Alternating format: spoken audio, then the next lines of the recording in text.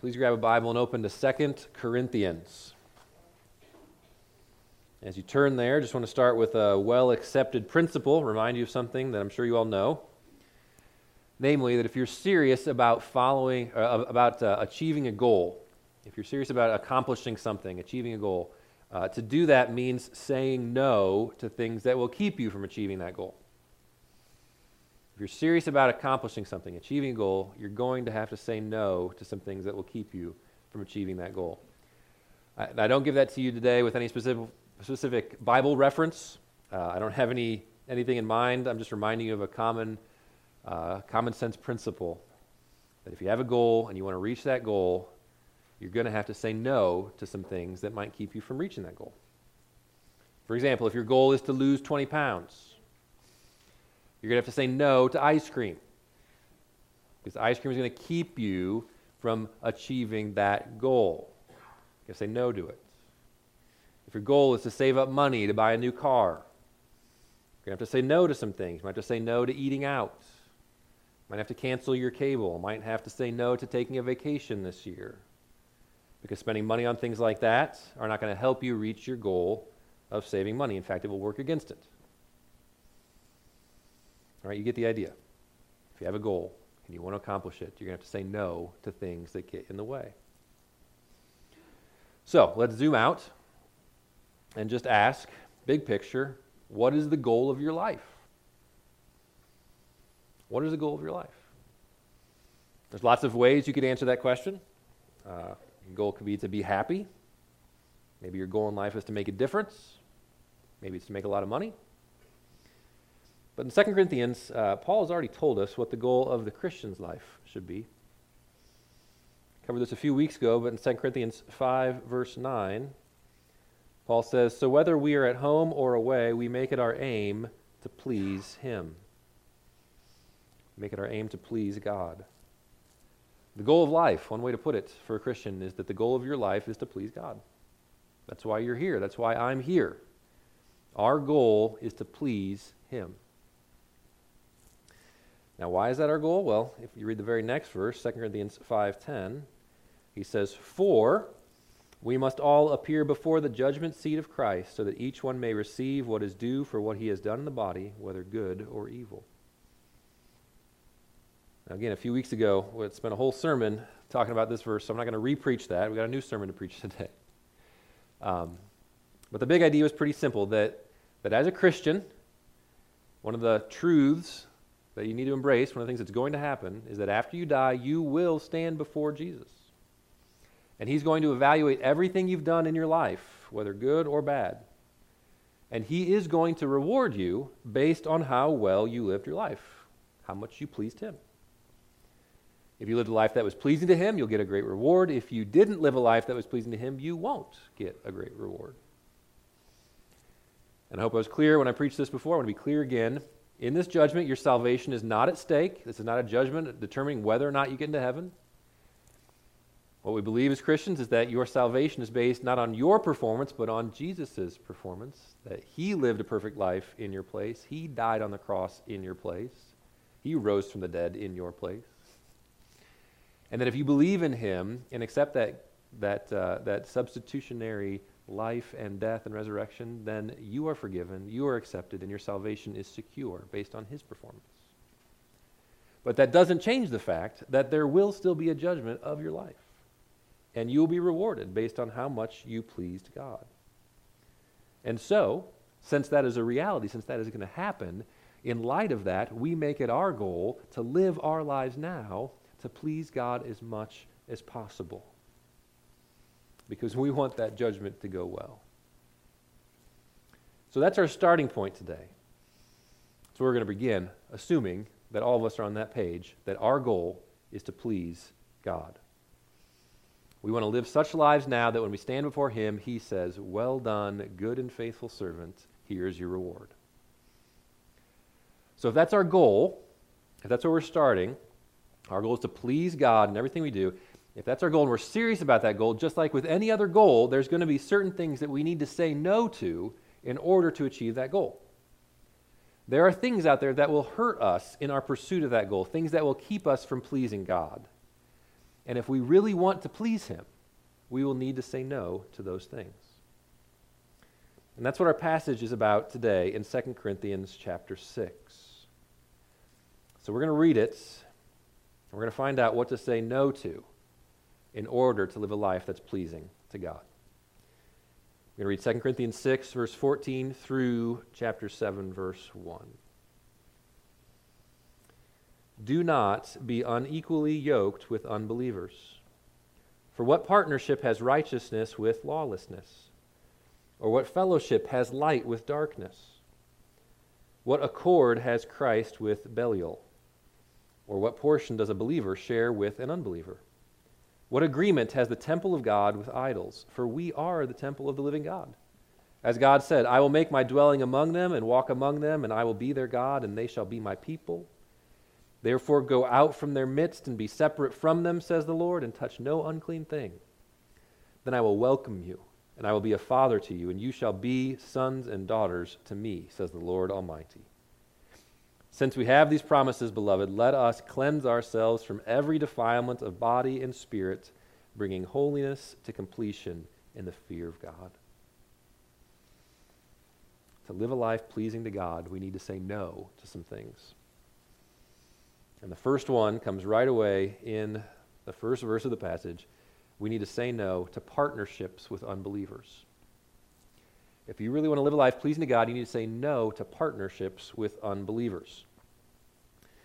This is introduced in the command in verse 14, followed by 5 rhetorical questions that drive home the same point. First, the command. He says, do not be unequally yoked with unbelievers. What does that mean? Okay. Well, the image is an agricultural one. Right? It's of a yoke, this bar that would go across animals to hook them together so that they could pull together to plow a field or pull a wagon. The idea would be if you want more power, and in that scenario, the only power you've got is animal power, right? You can't just hook up an engine. So if you want more power than what you have with one ox, well, you need to get a second ox. And you put that ox on there, and now you yoke them together, and they both pull together, and you've got twice as much power as you had before. And it works really, really well as long as the two animals that you yoke together are similar. It's got to be the same type of animal, the same size of animal. If you yoke an ox to an ox of the same size, great. Now you've got twice the ox power. But if you yoke an ox to a donkey, it's not going to work. Because an ox and a donkey don't have the same size. They don't have the same shape, same strength. They don't have the same temperament. You're going to start pulling to one side as the stronger one pulls and the other one kicks back. It's not going to work. So if you want to use a yoke, the basic rule is find a matched pair, because you're better off being yoked to no one than to be unequally yoked. So that's the image. Now, Paul applies that principle to life, and he says there are certain relationships that you have in life that are like being yoked to someone. Not every relationship that you're in is a yoking, but some are. Some relationships are so strong and so such a partnership that the two of you are united, and it's like being yoked. In fact, in verse 14, he uses the words, what partnership has righteousness with lawlessness? What fellowship has light with darkness? So there's some relationships that you have with people where you're working together as partners, and you're not free to walk away. You've partnered. You've got fellowship. You can't just leave. You can't go your own way. You're yoked together. Your life is affected by what they do. Their life is affected by what you do. The most obvious example of this is a marriage. Not the only kind of yoking that there is, but it's an obvious one. When you marry somebody, you get yoked to them. You are joined together with them. You're not independent anymore. You are joined with your spouse. An example, just a trivial example of how this shows itself in marriage. When you're single and a friend calls you up and they ask you to do something, you can just say yes. Because you have no one else to answer to. You have no one else that's responsible for you or that you're responsible to. You get to make that decision. But if you're married and a friend calls you up and says, hey, you want to do something tonight? You should stop and say, let me check with my spouse. Not because you're henpecked, not because you're whipped, or any whatever derogatory term you want to use there, but because you now have another person who you are sharing your life with. And every decision you make, as trivial as what if you go out with a friend or not, that matters to the person. You're not independent, you're yoked. Another example would be if you go into business with somebody. If you go into business with someone, your financial success is now tied together with them. You're not independent anymore. Their actions affect you. Your actions affect them. You're yoked together. But it doesn't have to be as formal even as either of those things. It could refer to any close relationship where people are joined together in some sort of partnership, which could mean close friendships, maybe a relationship at work that's like a mentor-mentee kind of thing. Could be joining a fraternity or a sorority, any sort of club or organization that has a very high membership commitment. All of these are ways that you are yoked with other people. And yoking itself is not a bad thing, right? In fact, it's actually really useful. If you've got two oxen and you yoke them together, that's a great thing. But if you don't have a matched pair, if you match an ox with a donkey, you'd be better off not getting yoked at all. And that's the point in verse 14, that Paul's saying it's okay to get yoked. It's good to have partners. It's good to get married, to have close friends, to have business partners. All these things are good. But it's stupid to do it with anyone who's not a Christian. And why would that be stupid? Well, it's because they don't share the same goal that you do. The two of you live in completely different worlds. Your goal is to live to please God. And their goal is something else. Doesn't matter what it is. It could be any other thing. It could be their goal is to live a successful life. Their goal is to make a lot of money. Their goal is to have an amazing family. But whatever it is, it's not the same goal as yours, and so it's a distraction. They're pulling in another direction. And if you yoke yourself to them, then you will be kept from achieving your goal. Partnering with unbelievers is a bad idea. And that's the thrust of the rhetorical questions that you see in the next couple verses. 5 times he makes the same point. He says, first, what partnership has righteousness with lawlessness? What partnership? You, as a Christian, you love the law of God. You want to do what is right. Unbelievers don't care. What sort of partnership is that? What fellowship has light with darkness? Unbelievers live in darkness. You are the light of the world. Those who live in darkness don't like to have their dark deeds exposed. Your job as a Christian is to shine the light of Christ. It's not going to go well. You don't have fellowship. Light and darkness don't mix. 30 says, what accord or agreement has Christ with Belial? Belial is just a unique name for Satan. It's another name for the devil. And so he's saying, what agreement does Christ have with Satan? How many times have Christ and Satan agreed on anything? Never. They don't make good partners.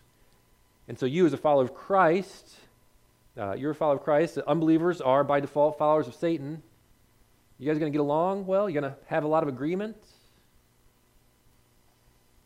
What portion does a believer share with an unbeliever? Your portion is your inheritance. You have eternal life. You know that you will live forever with Christ. You have a resurrection body. You are living for eternity. Unbelievers are living only for this life. That's their portion, their inheritance. 5, what agreement has the temple of God with idols? The Holy Spirit lives in you as a Christian. You have the Holy Spirit in you. He does not live in unbelievers. You want to live in line with the Spirit. You want to walk with the Spirit. You want to be led by the Spirit. Unbelievers live for the flesh. Follow the flesh. Partnering with unbelievers will never help you reach your goal of pleasing God because you're not pulling in the same direction. Now, I said marriage is not the only kind of partnership where this happens, but it is common. And so I want to speak really clearly on this before we move to the second point. So if you're here today and you're single, okay, so if you're not married, so this means kids, all eyes up here, right? Kids who aren't married. If you're dating, or if you're of marriageable age, if you're widowed, if you're divorced, if you're not married, okay, eyes here. Don't marry a non-Christian. Don't marry a non-Christian. Kathy Keller is the wife of Tim Keller, who's a pastor in New York, and she herself was a very wise and gifted woman. And she's pointed out that there are only two things that will happen if you marry a non-Christian. Option one, I'm going to quote her. She says, "In order to be more in sync with your spouse, the Christian will have to push Christ to the margins of his or her life. This may not involve actually repudiating the faith, but in matters such as devotional life, hospitality to believers, small group meetings, emergency hosting of people in need, missionary support, tithing, raising children in the faith, fellowship with other believers, these things will have to be minimized or avoided in order to preserve peace in the home." That's option one. In order to preserve peace in the home, you will have to minimize the role of Christ in your life. Option two, alternately, if the believer in the marriage holds on to a robust Christian life and practice, the non-believing partner will have to be marginalized. If he or she can't understand the point of Bible study and prayer or missions trips or hospitality, then he or she can't or won't participate alongside the believing spouse in those activities. The deep unity and oneness of a marriage cannot flourish when one partner cannot fully participate in the other person's most important commitments. That's option two. The spouse is minimized. Here's our conclusion.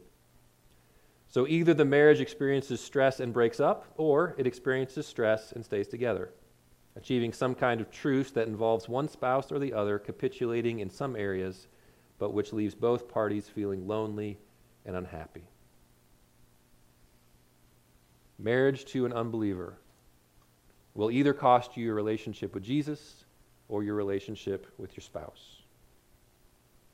And the same sort of pressure is going to be on you, whatever the nature of the yoking is, whether it's a business partnership, a deep friendship, some other sort of relationship.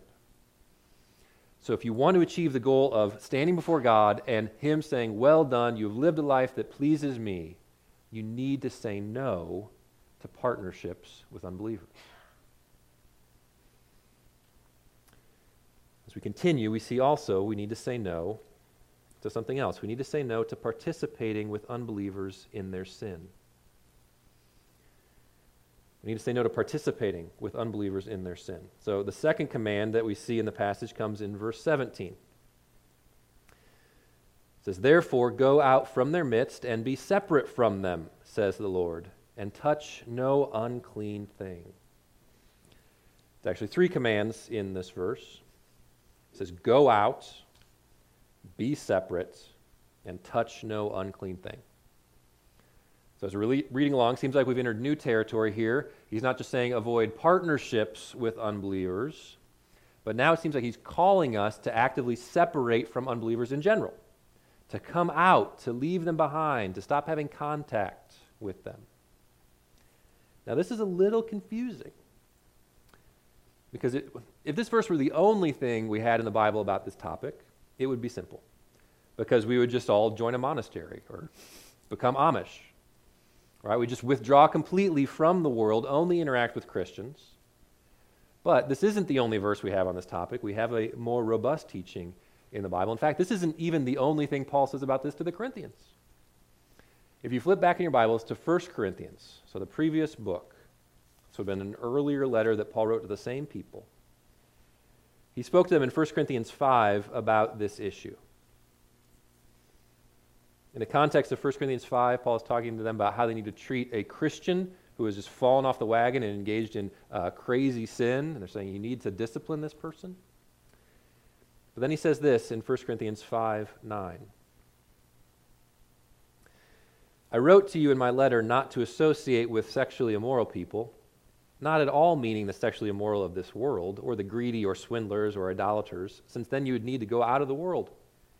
But now I'm writing you not to associate with anyone who bears the name of brother if he is guilty of sexual immorality or greed, or is an idolater, reviler, drunkard, or swindler, not even to eat with such a one. For what have I to do with judging outsiders? Is it not those inside the church whom you are to judge? God judges those outside. Purge the evil person from among you." Okay, so the key verse is verse 9, where he says, "I told you earlier not to hang out with sexually immoral people." But then he clarifies, "I didn't mean not hanging out with people in the world who are sinners. If you did that, you'd have to leave the world." He's talking specifically about the church, namely that there's someone who's engaged in willful, persistent, unrepentant sin, and in order to discipline that person, the church is supposed to excommunicate them from the church. And he says, in this case, don't even eat with that person. But he doesn't say, don't eat with any sinners. He doesn't say, don't eat with anybody in the world who does this, because if you did that, you'd have to leave. To the contrary, Christians are supposed to engage the world. We're supposed to take the gospel to the lost. You might remember Jesus saying something about being the salt of the earth and the light of the world. And salt doesn't do any good when it's stuck in the salt shaker. Light doesn't do any good when it's stuck under a bushel. So we're supposed to engage the world. So we've got these two principles that seem to be in tension, right? On the one hand, we've got the command, like in 2 Corinthians, come out, be separate. If you want to live a life that's pleasing to God, don't hang out with unbelievers. They're only going to drag you down. On the other hand, you've got this commission, take the gospel to the lost, go where they are. You've got the example of Jesus himself, who ate with tax collectors and sinners. Doesn't seem like he was very separate. So it can be confusing for us. How do we know when we're supposed to hang out with sinners and unbelievers? And how do we know when we're supposed to separate? All right, I don't know if I've phrased this the right way or not, but I think that the answer is you're not supposed to avoid unbelievers completely, but you are supposed to avoid participating in their sin. So I'm getting this, first of all, by looking at the context of these verses.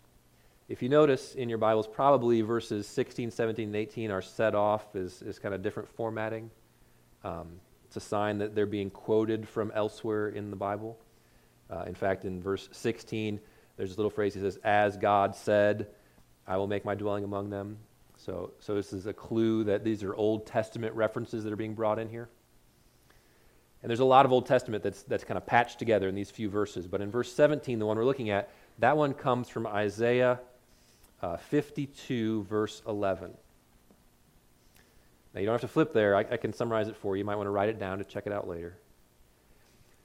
But in Isaiah 52 is a prophecy of hope and deliverance, where God is speaking through the prophet Isaiah to a people who are in slavery in Babylon. So the nation of Judah has been taken into captivity in Babylon. The Babylonian army has come. They have conquered Jerusalem. They've enslaved people. They've taken them back to Babylon. And they've been there in exile and slavery. And Isaiah 52 is a promise of hope that there will be a deliverer who comes. There will be good news that the people will be set free from their captivity. They're going to go home from Babylon. Finally, they're going to get out. And so in Isaiah 52:11, God says, come out from the midst of her. When he says that, he's not saying, those Babylonians are bad, stop hanging out with them. He's saying, you're not in slavery anymore, get out. Get out. He's saying, you're not in jail, the door's open, it's time to leave, get out.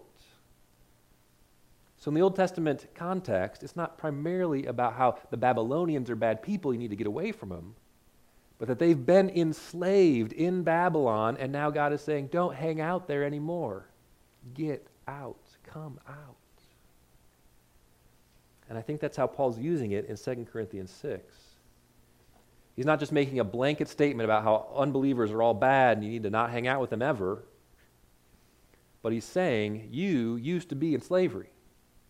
You used to be in jail, just like the unbelievers. You were a slave to Satan, you were a slave to sin, but the deliverer came. The good news is the deliverer came to set you free from all that. So why would you go back? Instead, it's time for you to go out, to leave it behind, to leave your sin behind, to leave your old lifestyle behind. You're free. Go. Get out. Come out from the midst of the slavery you used to know. He's calling them not to participate in that lifestyle of sin that they used to know. And thinking about it that way helps me to make sense of this tension. How do I interact with non-believers without engaging in the sin of non-believers? And the picture I have is of a jail, right? So like, I'm in jail with my friends. I don't know what we did. You can speculate, but we're in jail. And the jailer comes, and he opens the door, and he says to all of us, you're free to go. Now, when he says that, I'm going to go. Right? I don't want to stay in jail any longer. I'm free to go. I'm going to get out of there. But what do I do if my friends, for some reason, decide to stay there? Well, I'll tell you what I'm not going to do. I'm not going to stay in jail just because they decide to stay there. I'm not going to hang out there. I've got freedom. I'm going to go. but I'm also not going to abandon them and never come back and visit them, never tell them about the freedom I'm experiencing on the outside. No, periodically I'm going to go back, I'm going to invite them. Hey, come out of the jail. The door's open. There's life out here. There's freedom. What are you guys doing staying here? Right? To me, that's a picture of how we interact with unbelievers. You know, we're all sinners. We hear the gospel. You can be free from your sin. And those of you who are believers, you believe that. You've been set free. You're out of the jail. But your friends, some of your family, people you work with, they're still living there. They're still in their unbelief. Now, what's your proper engagement with them? It's not to go back to that old lifestyle and to be back right where they are and hang out there in the jail with them, hoping that someday you'll all come out together. Nor is it your job to just go off on your own, never talk to them again, and say, I hope they find the door. It's your job and my job to go to interact with them, but to invite them to come out with us, not to go back to where they are. To introduce them to the freedom that you have as a follower of Jesus and not get sucked back into the slavery that they know as unbelievers. Let me give you a couple examples to try to flesh that out. Most of you know, I'm sure, that for me, alcohol is not an issue. It's not a sin issue for me. I've never drank. I'm not interested in it. Not a struggle for me. That's not anything special. It's just not what I am. Even though that's not in my makeup at all, I have been invited a couple times in my life to drinking parties. And in my youth, before I got this gray hair, I thought, this could be an opportunity to share the gospel with some people. After all, it's a party, right? People like to meet people at parties, like to talk about things. Maybe this is a chance for me to kind of be like Jesus, right? Go eat with the tax collectors and sinners, and I could share the gospel. It didn't work out quite that way. Because although it is true that drunk people can be less inhibited and more likely to have conversations, they aren't thinking very clearly, and they may not even remember what you talked about. So for me, those couple moments, those couple times where I had that chance to do that, it was mostly a waste of time. Mostly a waste of time. Now, because of my makeup and my temptations and whatever, it was only a waste of time, right? Drinking's not a temptation for me. Those sort of parties have no appeal in terms of engaging me in sin. So I wasn't tempted to engage in the same sort of sins that they were. So for me, it was just a waste of time. But for some of you, it may be more than a waste of time, right? So for you, if you are tempted towards those sins, if you do have that in your history, if that was the slavery that you came out of, it wouldn't just be a waste of time for you to go into their environment to try to share the gospel. It would be wrong. It would be dangerous.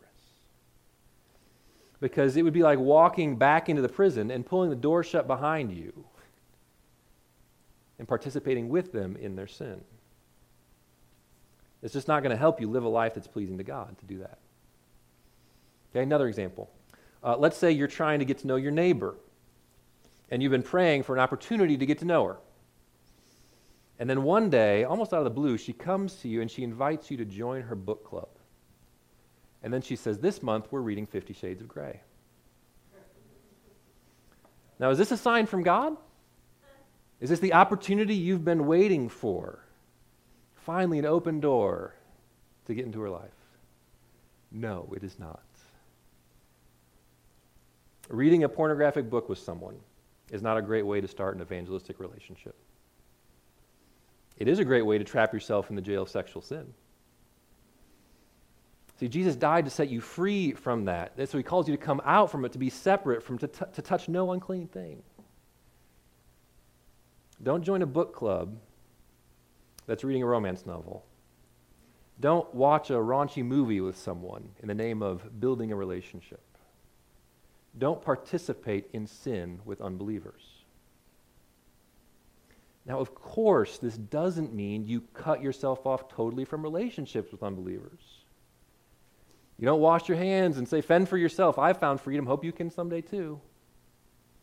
But it does mean that you don't go with them and sit with them in the jail. It means that you don't go back into slavery with them. Instead, you invite them into freedom with you. So host your own party. Have your own book club. Invite unbelievers to them. Don't host your own thing and only invite believers, creating a holy huddle where you're safe from the world.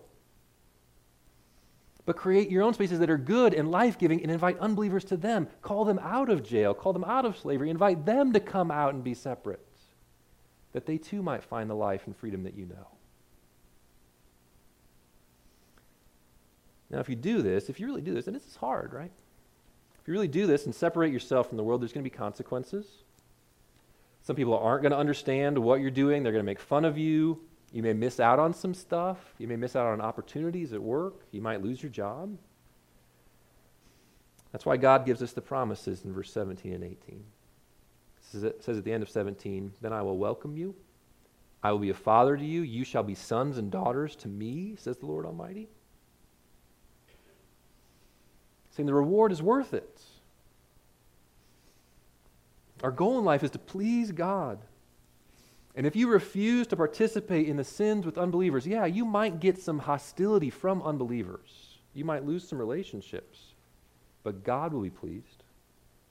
It says in verse 17, He will welcome you. It says in verse 18, He will be your father. You will be sons and daughters. That's what we really want. We want to please our Father. And so if you really want that, one of the things you have to say no to is participating in sin with unbelievers. You need to say no to partnerships with unbelievers. You need to say no to participating in sin with unbelievers. But then there's a third one. And this one might be the hardest. The third thing we have to say no to is your own personal sins. To say no to your own personal sins. You see, the great flaw of any approach to holiness that concentrates on separation from the world is that you start to think the problem is out there. If only I could build a wall big enough, if only I could build a Christian subculture big enough that I never have to interact with any unbelievers, then I will be safe. Then I will be pure. But that is not how the passage ends. Look at verse 1 of chapter 7. It says, "Since we have these promises, beloved, let us cleanse ourselves from every defilement of body and spirit, bringing holiness to completion in the fear of God." Let us cleanse ourselves. It ends with the focus on us. Not on the big bad world out there, but on the big bad sinner in here. I need to work on my holiness. I need to cleanse myself from my defilements. I need to deal with me. You see, if you want to live a life that's pleasing to God, of course you need to avoid unequal partnerships. You don't want to be yoked with someone who's going to pull you away from that. Of course you want to avoid participating in the sins of unbelievers. You don't want to get drugged down and captured in that slavery again. But at the end of the day, you also have to deal with the fact that you are a sinner.